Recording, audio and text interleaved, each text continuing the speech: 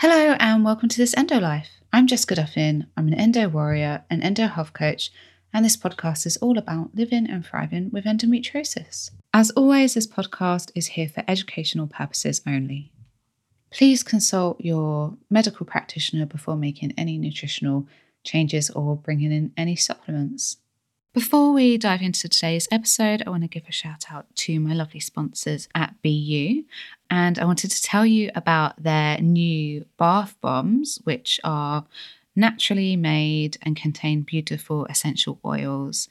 And their peppermint and eucalyptus essential oils bath bomb is doing so well right now with endometriosis community. They're getting loads of feedback about it. And, you know, if you love the patches themselves, you're going to love the bath bombs because essentially it's the patch in a bath bomb. So, you know, if you're on your period or if you're in pain, you could have a bath with some of the bath bombs or one of them. Don't know, you could have multiple if you want. And then get out the bath, maybe rub in some CBD balm and put your patch on top, which is what a lot of people are feeding back that they're doing. So I would love to do that, but I don't have a bath, so I can't. But if you have a bath, then, you know, I think these new bath bombs could be a lovely way to help alleviate some of your pain. So if you'd like to check them out, you can go to BU, which is buonline.co.uk. And you can also order them from anywhere in the world on cultbeauty.co.uk, and they deliver worldwide. So before we dive into today's episode, I wanted to give a shout out to the lovely girls at Semaine. They are two sisters with endometriosis. They've been on the show before, and they founded Semaine, which is a supplement company for people with periods. Originally, their first supplement was to aid with PMS and period pain. And I know that it is a lifesaver for so many people with endometriosis and painful periods. I absolutely love that supplement. It's really helped me when I've had to kind of follow protocols for SIBO, or, you know, I've had a stressful time and I've been worried about my period. I've been able to avoid a flare with that supplement. And they've always been so kind and kindly sent me them when I've needed them. And now they've come out with a new supplement called the Daily, and it is a hormone balancing supplement which is designed to help with healthy skin, stable mood, fewer cravings in your luteal phase, blood sugar balance. And they recently gifted it to me. Honestly, I said this to my client the other day. My blood sugar levels have never felt so stable as they did when I was taking that daily supplement. As you guys know, I work very hard to stabilize my blood sugar levels because that will keep inflammation down, and it also ensures that you have healthy, balanced hormones. It's really, really key. And I have a history of having really unstable blood sugar. Originally growing up, it was because of my eating disorder. But then in later years, it was much more down to, firstly, following a vegan diet when I didn't understand how to build my plate, a healthy blood sugar balancing plate. And secondly, because of my microbiome. And my microbiome, because of SIBO, is built to actually extract more glucose from my food and cause blood sugar instability. This is actually a really key piece of blood sugar. If your blood sugar is resisting all of the strategies you're trying, that is a massive clue that your microbiome is affecting the way that your blood sugar is being controlled in your body. So we need to work on that, work on your gut. And mine has improved massively, but I still react much more erratically than someone else would to blood sugar fluctuations. And I couldn't believe the difference. It was like I had a whole month of like stable blood sugar. It was incredible. And as a result, I had much more of a healthier cycle. I felt a lot more satisfied. I had less food cravings. I just felt a lot more stable in energy. So I'm a really big fan of this. And as I said blood sugar is a huge piece to managing your hormones, hence why blood sugar is such a big part of their supplement. So the girls have kindly given me a discount code for you guys. It will get you 20% off your first order, whether that's the daily or the PMS and period support capsules. And the code is ENDOLIFE, one word, all caps. So ENDOLIFE. And that code is valid for the next 6 months, I believe. So you can use it at any time. So let me know how you get on with them. I'd love to hear if you find them as amazing as I did. And I hope that they bring you a happier and healthier cycle and period. Hello and welcome to week 3 of our Ease Endo Tea Challenge. Remember, if you'd like to receive a copy of each week's challenge with all of the references, research, doses, and info, sign up to the challenge via email. I've linked to the sign up page in my show notes, and you can also hop over to Instagram and comment, ask questions, or share pictures of your challenge so far. So this week, we're easing the endo belly and associated gut symptoms. So did you know that the endo belly might not be caused just by endometriosis? In fact, it's most likely not. Whilst the inflammation from endo can definitely cause the endo belly at certain times of your cycle or make it worse, there are many other contributing factors. Fluctuating hormones can be a cause. Progesterone in the second half of your cycle slows gut motility down, leading to more accumulation of gas and waste in your intestines, which might create some bloating, and often does. The changes in estrogen and progesterone in the second half of your cycle can also contribute to water retention and bloating, and are worse when hormones are out of balance, especially in the case of estrogen dominance. Adhesions from surgery or from the inflammation caused by endo can stick to the intestines and cause issues with the motility, or, otherwise known as flow, creating pockets of swelling and gas, leading to bloating. Research has shown that people with endo tend to have some level of microbiome dysbiosis, which is an imbalance of the bacteria in our intestines, which often causes bloating. Research has also shown that up to 80% of people with endo have small intestine bacterial overgrowth, and the classic symptom of SIBO is a big bloated belly. There are many other potential factors contributing to your own personal endo belly, from celiac disease, which is common in the endo community, to chronic stress.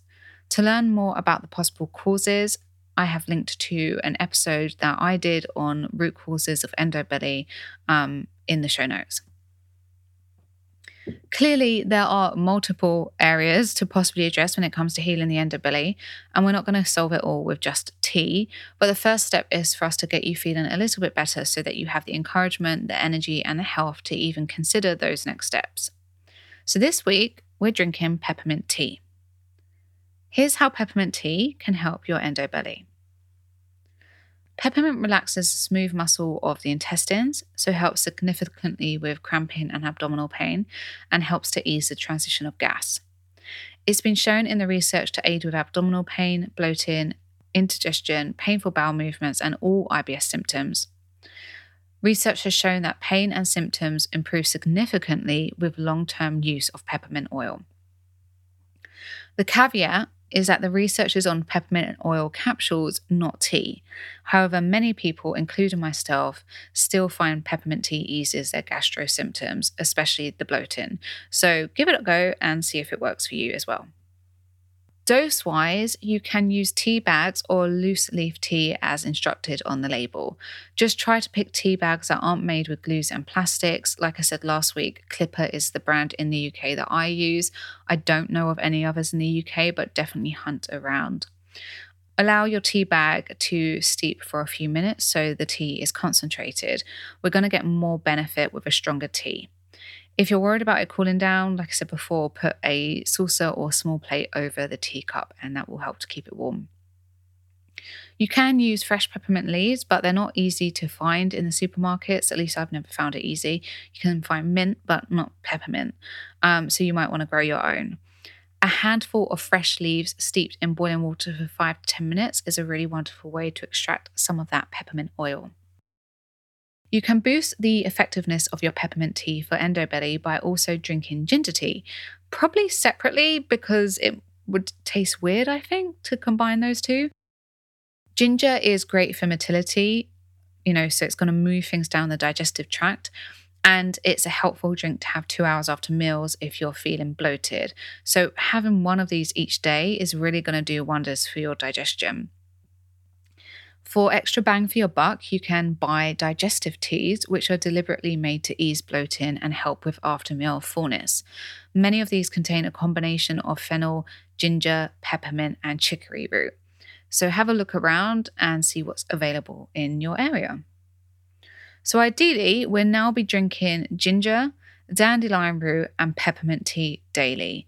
This is going to make a really powerful trio for endobelly, with dandelion aiding with bile production and digestion, ginger for motility, and peppermint for relaxing the intestines and IBS symptoms.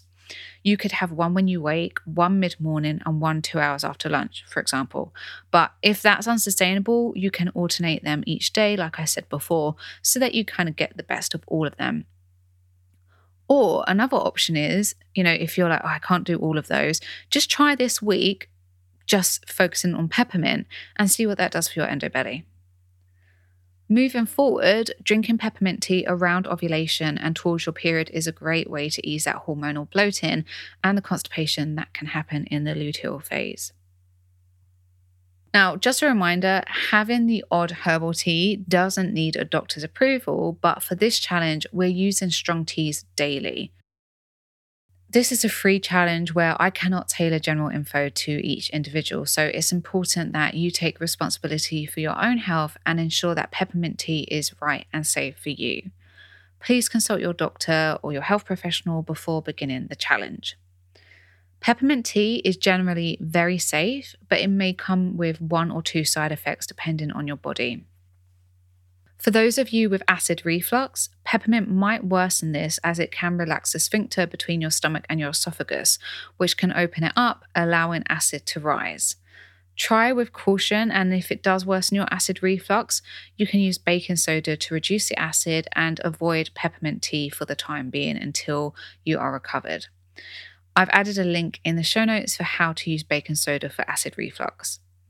You may do better if you are someone who suffers with acid reflux, you may do better with triple coated peppermint oil capsules, as they're designed to not dissolve and release the oil until after the stomach, meaning you won't get that sphincter relaxation. So they've triple coated them. They've made the coating really strong so that the stomach acid doesn't open up the capsule and so that it makes it through the stomach into the small intestine. So have a look, go to your pharmacy and ask for triple coated peppermint oil capsules. Peppermint may also cause an uncomfortable sensation in the bladder of those with interstitial cystitis. Essentially, you can end up having a mentholated bladder, which can feel uncomfortable if you already have bladder irritation. Finally, another side effect is possibly nausea, although this is more likely to occur with capsules of peppermint oil rather than tea. So that's it. That's this week's tea.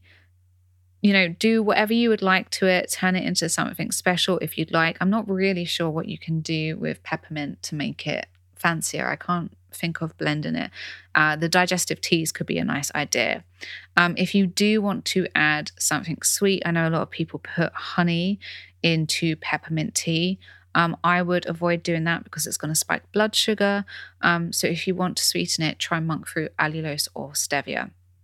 Okay, so start sipping and I'll see you next week.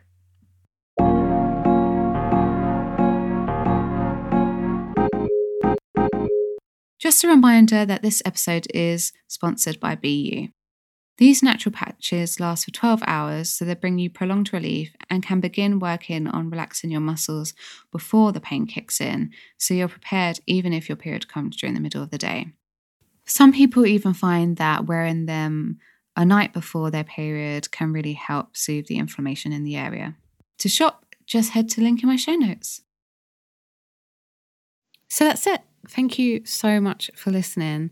If you want to find out more about what I do or read more on endometriosis and living well with it, you can head to my Instagram page, which is this_endolife. You can head to my website, which is www.thisendolife.com. And you can also get a free guide to managing endometriosis naturally on my website. I've put the link in my show notes. It's a beginner's guide to getting started on all of the areas that I have worked on to help reduce my endometriosis symptoms and pain and live well with endometriosis. As always, if you like this show, please rate, review, and or subscribe. Really, truly does help others to hear the podcast and hopefully will help them to live better with endometriosis. This episode was produced by The Pod Farm. Whether you're an established podcaster or just getting started, visit thepodfarm.com to see how they can help you go from an idea to a finished show that's ready to be heard by the world.